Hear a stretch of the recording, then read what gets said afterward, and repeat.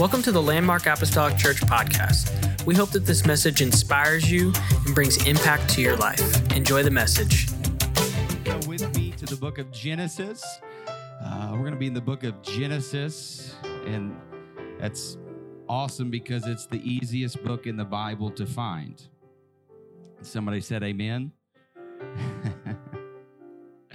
Genesis chapter 15. And I'm going to begin reading at verse number 1. This is a very familiar portion of Scripture. And the story of Abraham in the Old Testament is one that a lot of us know very well. And if you don't, hearing it for the first time this morning, that's all right. Genesis 15, verse 1 says, "After this, the word of the Lord came to Abram in a vision. 'Don't be afraid, Abram. I am your shield, your very great reward.'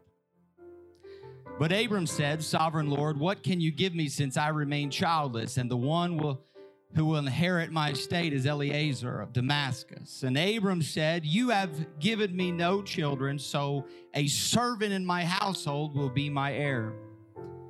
Then the word of the Lord came to him, 'This man will not be your heir, but a son who is your own flesh and blood will be your heir.' He took him outside and said, 'Look up at the sky and count the stars, if indeed you can count them.' And then he said to him, 'So shall your offspring be.' And verse 6 says that Abram believed the Lord, and he credited it to him as righteousness. He counted it as righteousness. Amen. I want to talk to you just for the next little bit from this title, one word title, outside. Everybody say outside. Amen. If you help me this morning, you may be seated in Jesus' name. The Lord bless you. Amen. I was just a few seconds ago referencing the snowstorm that we were all thinking about getting this weekend, and our family was excited. Snow has kind of become foreign to Southern Illinois. It's not something that is a very common thing that you get every single year, and so you're grateful for whatever you do get. It was hilarious because we were just, as we were getting ready yesterday to go outside, it was a race against the snow melting, trying to get out there and enjoy it before the snow would melt. Now, my boys, I'm going to tell on them just a little bit this morning. The great thing about having children is that you have a lot of material as a preacher. So that's the one positive. The negative is that it's difficult. Having children is difficult. So, right? And so the boys, we were talking to them about the snow. It was hilarious because they were just talking about this giant snow, and me and Mal, like, we don't have anything. We don't have sleds. We don't have boots. We don't have winter clothes. Like, we can't just send them out there in some joggers with, just a hoodie on or something like that and their tennis shoes. And so we were planning on, we were looking for some sleds a few days ago. We were looking for all of this equipment.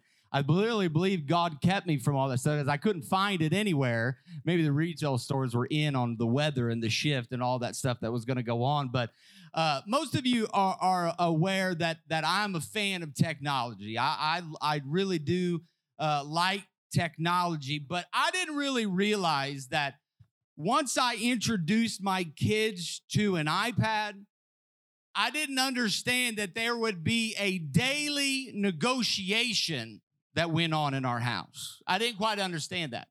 Now, I do realize it's probably a seasonal thing because, truth be told, my kids do love to be outside. They love to go and play outside. So I think this is just a winter thing, but every single day, there seems to be this negotiation that takes place. Like, hey, if I do this, can I play a game? Can I get on there and watch a little cartoon episode? And there's this negotiation that, now I know, again, it's more of this time of year because they love to play outside, but in the winter, especially if there is snow, I feel like they've had their fair share of screen time this season, if I'm being honest. So yesterday, going outside to play in the snow, the boys we're like, they're like, Dad, get ready. You got to get ready. And I'm like, guys, honestly, by the time I got ready, if you went outside right now, I feel like you'd probably be inside by the time that I got my boots on and got all my gear on. And so they're like, you got to get ready. And they didn't want to go outside by themselves. So finally got ourselves all ready. We go out there, and I kid you not, the boys were probably back inside in about 15 to 20 minutes. Came inside, and guess where they were? On the couch, on the iPad, and on my phone. And I'm like, I went in and I was making fun of them. I was like, let's go outside, Dad. Like, let's get our clothes on, Dad. Now, when I grew up, I was outside, man. Anybody know what I'm talking about? I was outside. My mom and dad had to scream to get us to come back inside. How many had parents like that? How many were those parents? Your kids were outside. I was out there, man.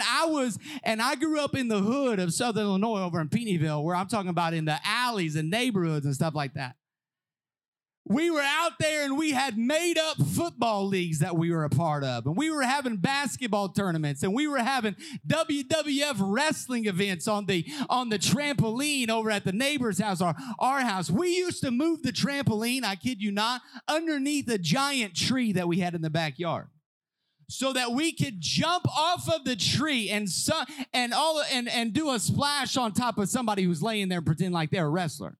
We even moved it next to the house one day to jump off of the house. That's fun until you spring off of it, land on your back, and you get the wind knocked out of you, and that's dying, right? Like when you get the wind knocked out of you. Amen. We were outside. When I was a kid, my mom and dad had to drag us back inside. I lived during the era like, hey, when the street lights are on, that's your cue to come back home. Which is really, I think about it now, it's kind of like a gray area, because you come home at 8 o'clock, the street lights are still on, right? Parents need to be a little bit more specific. Right when they come on, you need to be home. So my kids are a great example of how some of us can get in our own journey with God.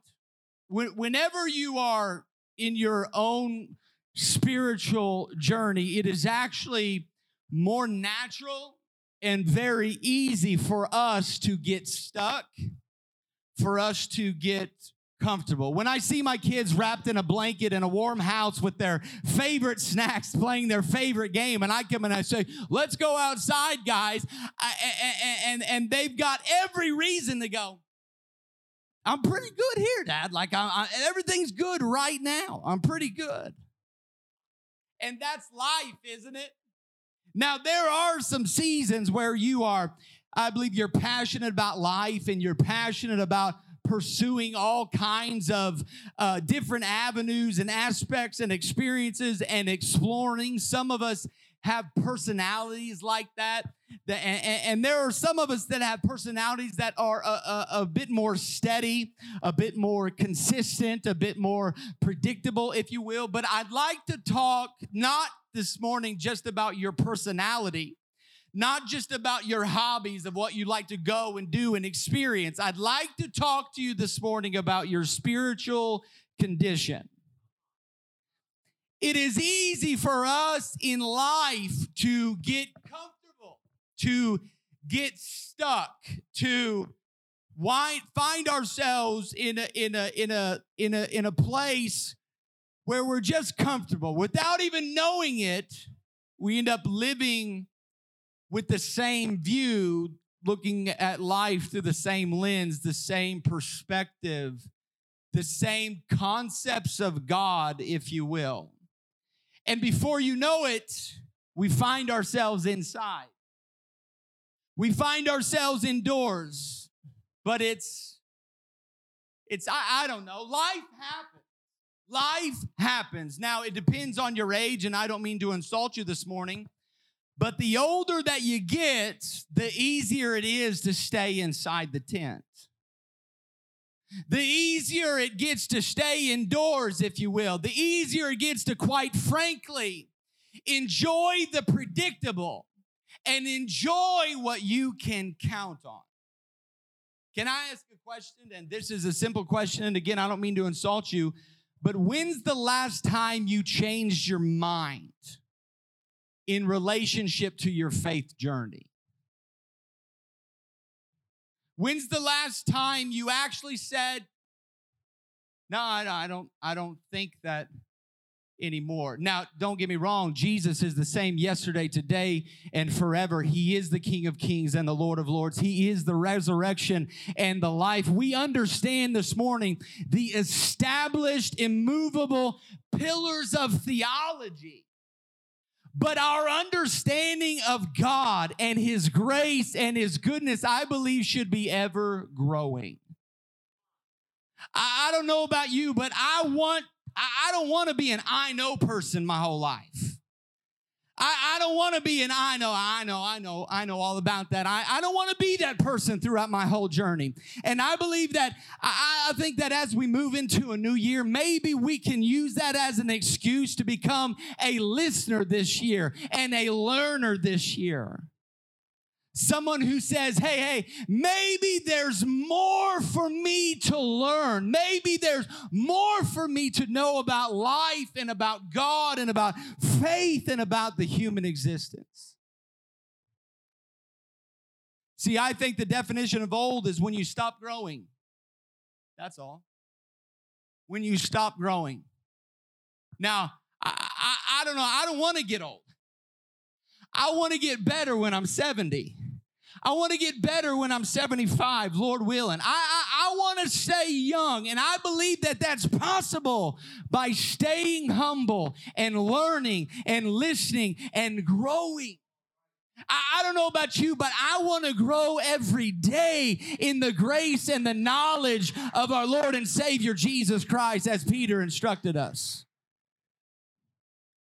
And I got some feedback on the live feed. Hey, you're getting a double bonus this morning. Hey, but easier said than done, right? I want to grow. I want to learn. I want to stretch myself. Easier said than done. I suppose. Why? Because life happens. We just read Genesis 15. And there's a key portion found right there in verse number 1. After these things. After these things. After these things. After these things. What things? Well, before Genesis 15, you have Genesis 14. And before 14, you have 13. And before 13, you have, okay. There's Genesis 12. Flip all the way back to Genesis 12. God essentially says the same thing that He just said to Abram in Genesis 15. In Genesis 12 is the first time that God, in the form of a vision, the scripture says, comes to Abram and says, I'm going to bless you, and I'm going to make your name great, and I'm going to make you great. Now, at the time, Abraham's like, sweet. He's like, this is cool. Like, okay, God, so when are we going to do this? In like a couple months? Like, when are you going to make me great? When is this going to be? Like, when is this going to come to pass? And as the time would pass, by the time we get to Genesis 15, we believe that that's at least 16 years later. This is how we get stuck. This is how we get comfortable, because God says something and other people say something, and we get our hopes up and nothing happens. So what do? We conclude that God just helps those who help themselves. That's all that it is. And nothing is really going to change unless I change it myself. And so we have this mindset that I'm just going to get mine while the getting's good. I'm going to help myself because God has not done anything for me lately. And before we know it, you know what we do? We put God inside of a little box. And we say, this is how He works. This is how He moves. This is how He blesses people over here. This is tradition. This is formality. This is positive thinking. Meanwhile, back in reality, we're going to help ourselves. Back in reality, I'm going to handle my business.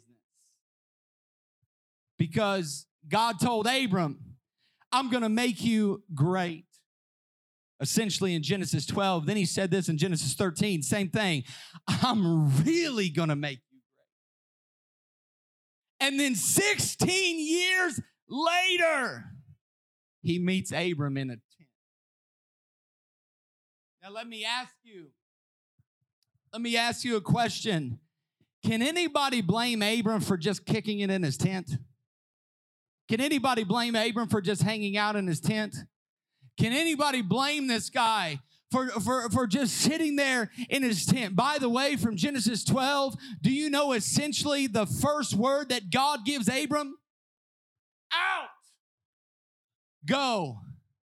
And Abram's like, cool. That's just like God. God's like, go. And he's like, all right, come on, go. We're going to go. And he's like, Abram's walking like, this is amazing. This is incredible. God, I'm going. Where are we going? And the further he walks and the years pass by, God, this is amazing. Where are we going? I don't understand. God, this is great. And his pattern continues. Where are we going? This is exhausting. Where are we going? This is frustrating. Anybody ever been in a waiting period before? What do we know? We know that life happens. Maybe it doesn't take 16 years for you. Maybe it's 6 months. Maybe it's a year. Maybe it's a year and a half. God, nothing has changed. Where are we going? You have to understand Abram's circumstance. He doesn't have as bad an attitude as you think he does. Abram is convinced in years, he will live to be approximately 175 years old. So let's put that in context. But nonetheless, by the time we get to Genesis 15, he is in his later 70s, possibly 80s. He's old, even by, if we view it as through ancient standards, this is an old man. And he is telling God, now listen, he's had 3 messages from God.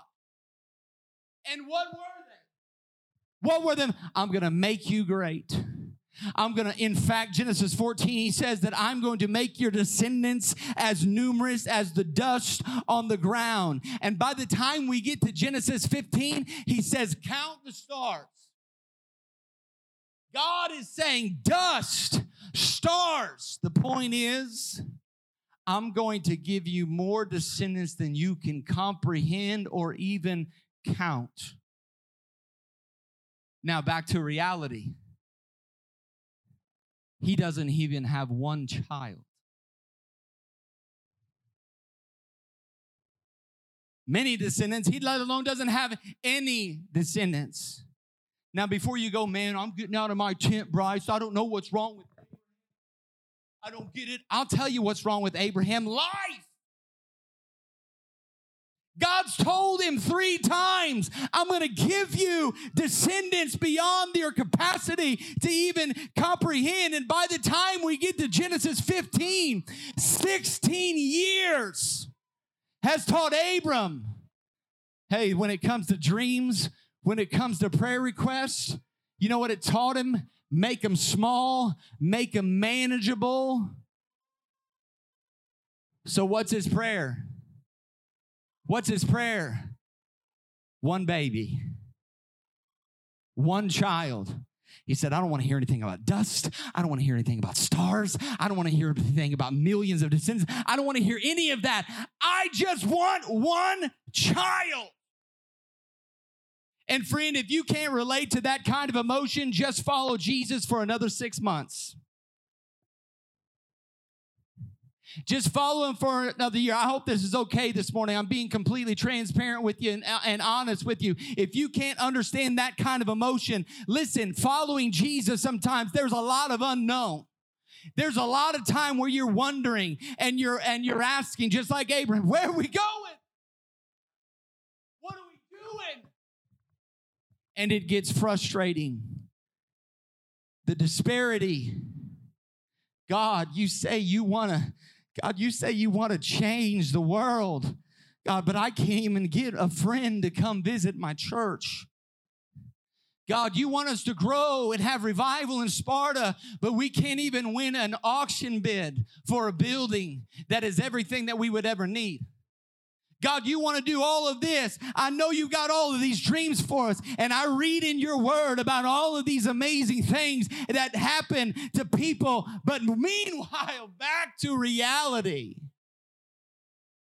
And before we know it, life has a way of teaching us, calm down, relax, don't get your hopes up, don't hold your breath, be realistic.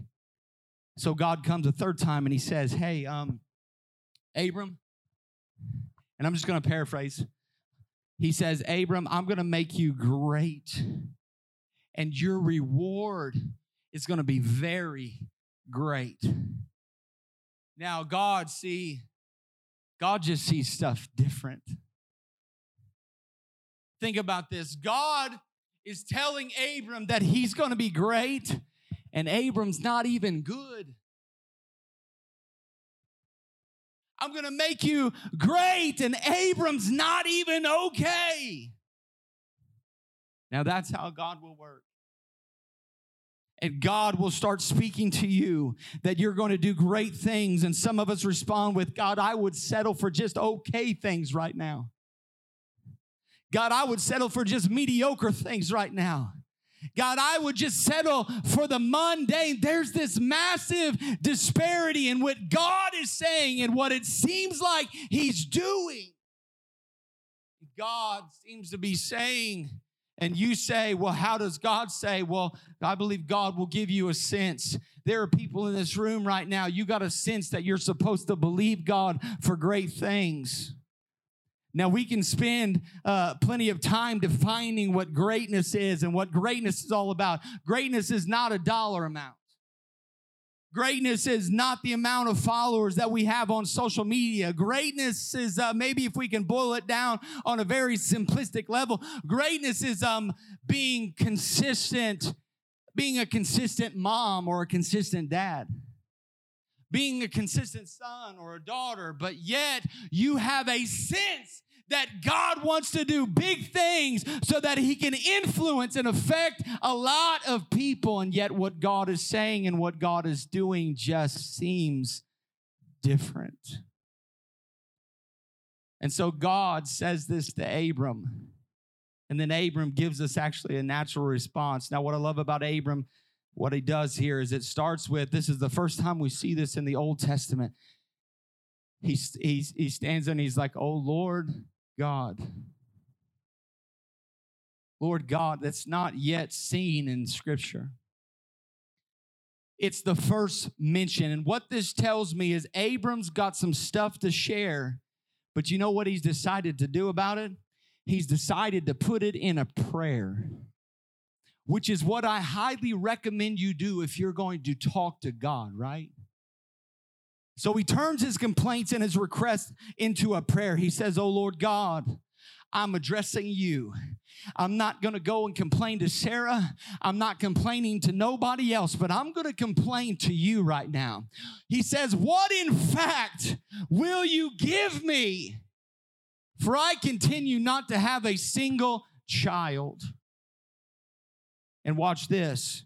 He goes on to say, and the heir of my house is Eliezer.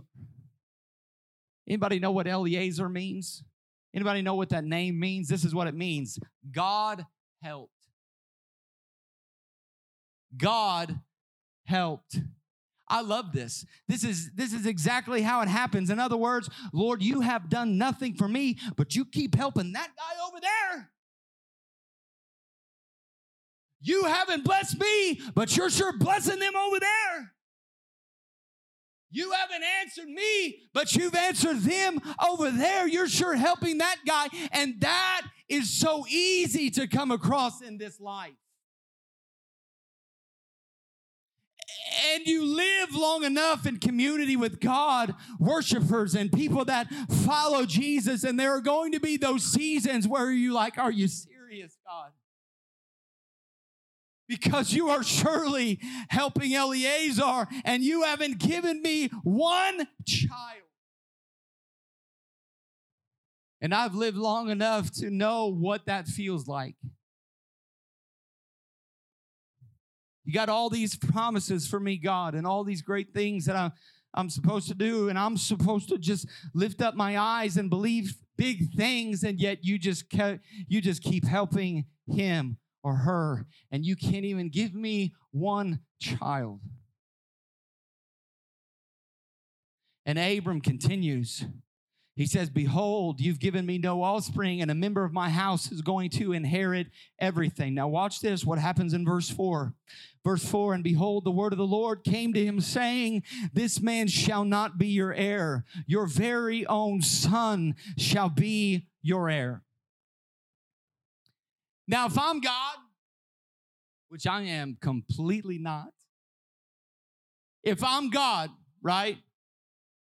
If I'm God and Abram says this to me, I'm going to be like, excuse me? Right? I mean, I'm going to let him know who is God and who is not God. That's if I'm God. Like, you come up to me with this attitude, you come up to me with this. If I was God, all of a sudden, I'd just take his breath away just for a couple seconds. Like, you want it back? I can give it back if you want it back. Like, what did you say to me? But the beautiful part of it, God does not rebuke him. And that tells you something about our gracious God. God does not say, Abram, do you know who you are talking to? God does not say, hey, buddy, I breathe and galaxies and solar systems begin to exist just because I breathe. They don't exist, but then I speak and they do. The molecules obey me. Man, who do you think you are? I mean, sometimes you kind of want to see God flex on people in the scripture. Like you read the story of Moses, I'm like, he's about to blow you up, and God does. Sometimes you're reading the story and you want God to just flex on somebody. You want him to flex on Abram. Let him know, God. Let him know you're the God. God, don't do it to me, but you can do it to Abram. Right? Don't flex on me, God. Flex on him. God doesn't rebuke him. Actually, God's straight answer is almost commending him. Let me let you in on a little secret. Talking about the power of complaining and power of being grateful. Abram, on record, at least in this setting, doesn't complain to another person. He takes this complaint to God, which becomes a prayer, and God is good with that. The problem becomes, here's what you and I do sometimes. Here's what you do when you complain.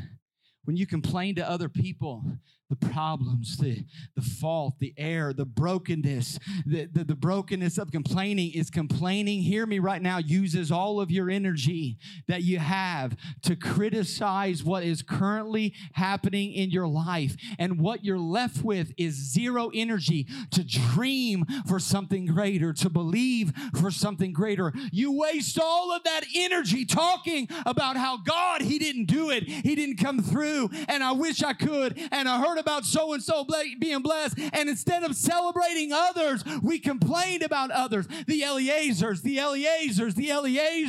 and you can't catch a break. And you want to let everybody know in your circle that you can't catch a break, and you go home exhausted with no virtue. You go home worn out with nothing left to dream about.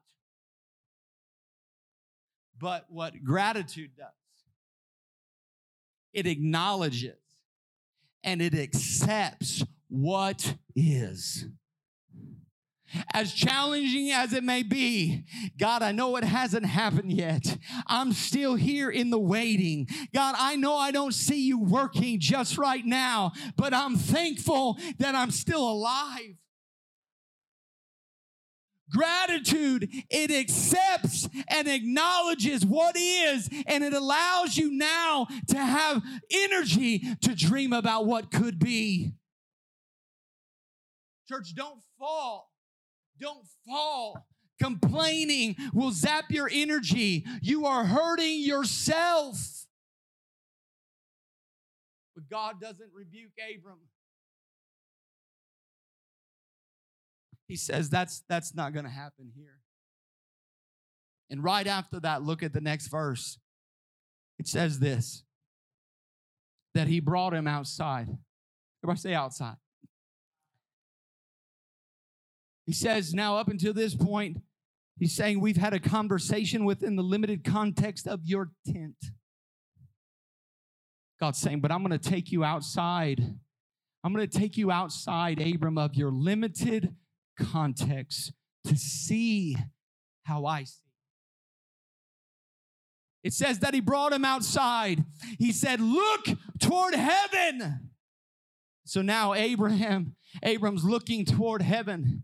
He's looking up at the sky. He's seeing everything. I mean, just look at his posture for a second. A second ago, they were having a prayer complaining session, and Abram was inside his tent. I don't have a kid. I don't have a kid. I don't have a kid. All his perspective was inside the tent. Look at this, God. Look at everything around me. Look at this. Look at that. I don't have a kid.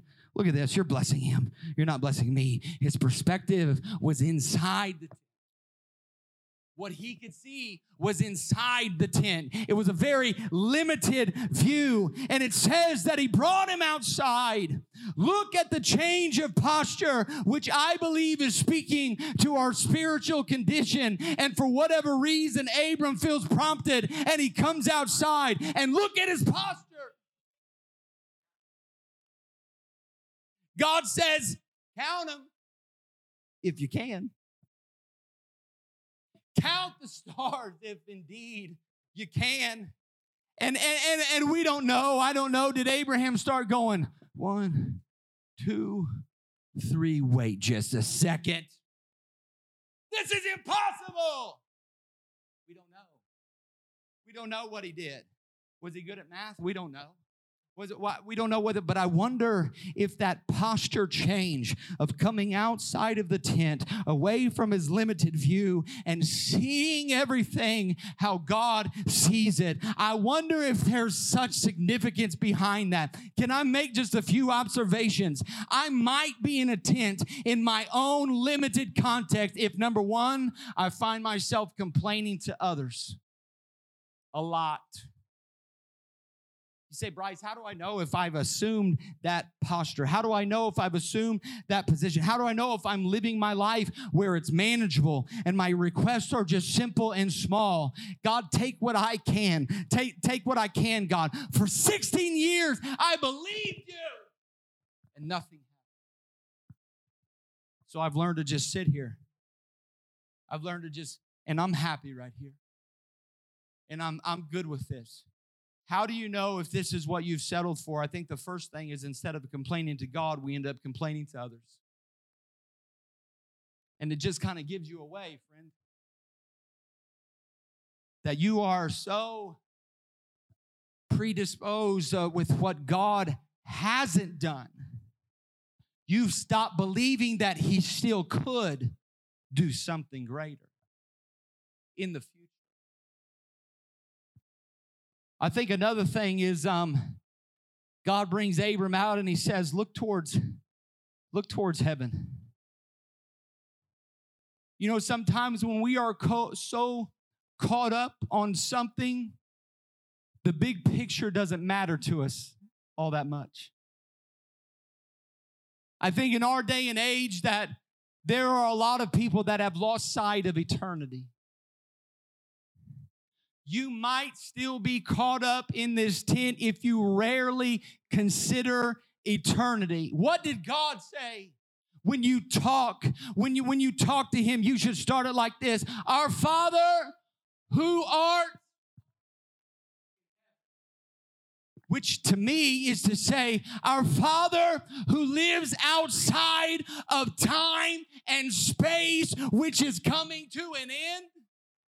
Our Father who lives outside of what is ending and lives where there is no end. And when we go to him, our Father, I believe that you and I are supposed to let that at least sink in and soak in for just a minute.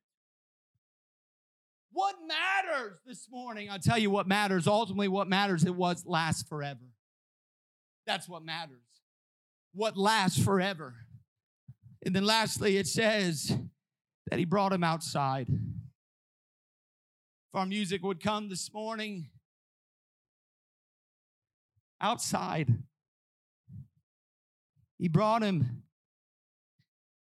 outside. You and I might be in the tent today. Hear me right now. We might be in a tent today if we think that we can pull off this life without God.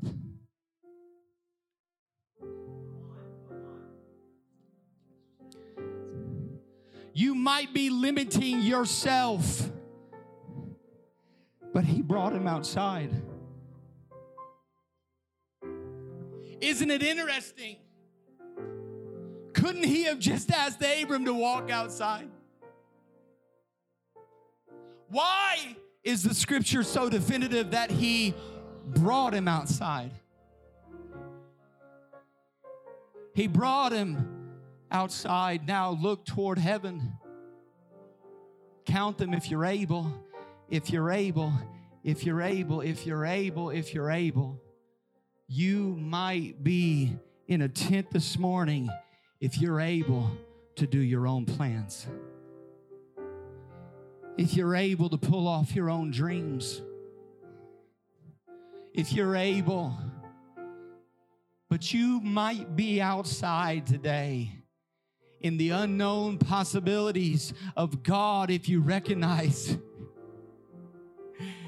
there ain't no way that I'm pulling this off unless God does it in me and through me. There ain't no way.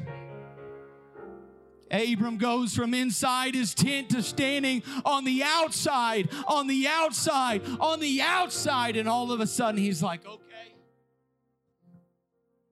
I believe. Abram, why do you believe? I believe. Yeah, but it's been 16 years. It's been 16 long years and nothing. And the Bible says this, and it was accounted to him as righteousness. Flip over to the New Testament, and Romans is going to pick up on this because this is the whole story, I believe, in 6 verses. Now, in this moment, the camera sort of pans out the moment that the word righteousness is used. And all of a sudden, do you remember the song, Father Abraham? Father Abraham had many sons, and I am one of them, and I'm one of them, and I'm one of them. You know where that comes from? Romans chapter 4. Abraham, who is the father of many nations, right? And he will now be called the father of our faith, which is to say he is the first who received right relationship with God.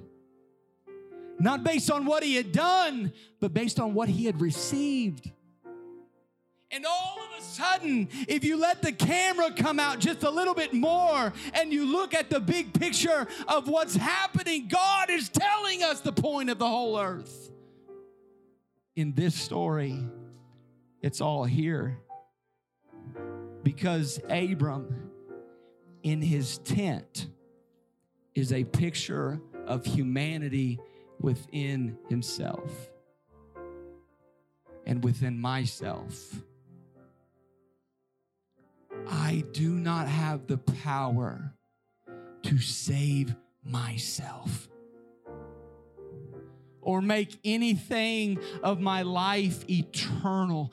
I am doomed within myself, for the Bible says all have sinned and they've fallen short of his glorious standard, which is to say that we are all lost and dead in our sin, in our old tent, and I cannot save myself. I cannot muster up enough energy to save me in my error and in my sin. I am doomed, church, to live inside my tent, unless there is a gracious God who will come and meet me where I am. Unless there is a gracious God who will come and meet me in the tent, who will come and meet me in my error and meet me in my weakness and in my brokenness. That's the gospel. That's the gospel. All of us are lost in our little lives trying to just get one kid. And God says, I want to make you great. I want to transform your life. And God brought him outside. Stand with me this morning. God brought him outside. He brought him outside. Can I say it like this? He brought him outside of himself. God brought him outside of himself. See, I don't know. I didn't know that I needed a Savior until God met me and showed me. God brought Abram outside and said, look up, look up, look up. Do you see it? Look up. Abram walks out and his posture changes and he's looking up. He's saying, you did all this? You did all this, God. You made everything. And you met me. And you had a conversation with me. I'm telling you, something happened on that starry night. Now, I want you to hear me right now. The same God who brought you out of your sin and brought you out of your past, the same God who brought Abram out is the same God who brought you out. I believe that the same God that brought you out is the same God that will bring you out again and again and again to restore hope in your heart to believe He can still do great things. He can still do great things. He can do it all again. I'm telling you, church, you can believe Him this morning for greater things. I don't believe that God saves you and then leaves you. He doesn't save you just so you can exist. No, no, no. He saved you with a purpose and a plan. And just as sure as He had a purpose for Abram, He has a purpose and a plan for you. And so if that plan this morning has been delayed, if that plan has been distorted, if your faith today is waning and you find yourself with an inability to expect something great from God because so much time has passed now. It's been a long time since I heard the word, since I heard the promise. It's been years. It's been a while. I want to remind you that if He brought you out once, He can do it again. So what I say is, let's get outside. Let's get outside. Let's believe Him for the miraculous again. Let's believe Him for the supernatural again. Hey, we may not be in a new building right now, but let's get outside. Let's believe Him for the miraculous. Hey, you may not be sitting next to those lost family members in this building right now, but get outside of that thinking that says they're never going to be saved. Get outside and see how God sees. Get outside. Get outside. You can do great things. This church can do great things. We can do amazing things. We can do exceedingly, abundantly, above all that we ask or even think or even imagine. God, help us to get outside. Would you lift your hands with me right now and your voices, and maybe would you just be sensitive to the voice of the Lord right now? Thank you for listening. Special thanks to those that give generously to this ministry. If you would like more information, please visit our website at landmarkapostolicchurch.net. But have a great day and God bless.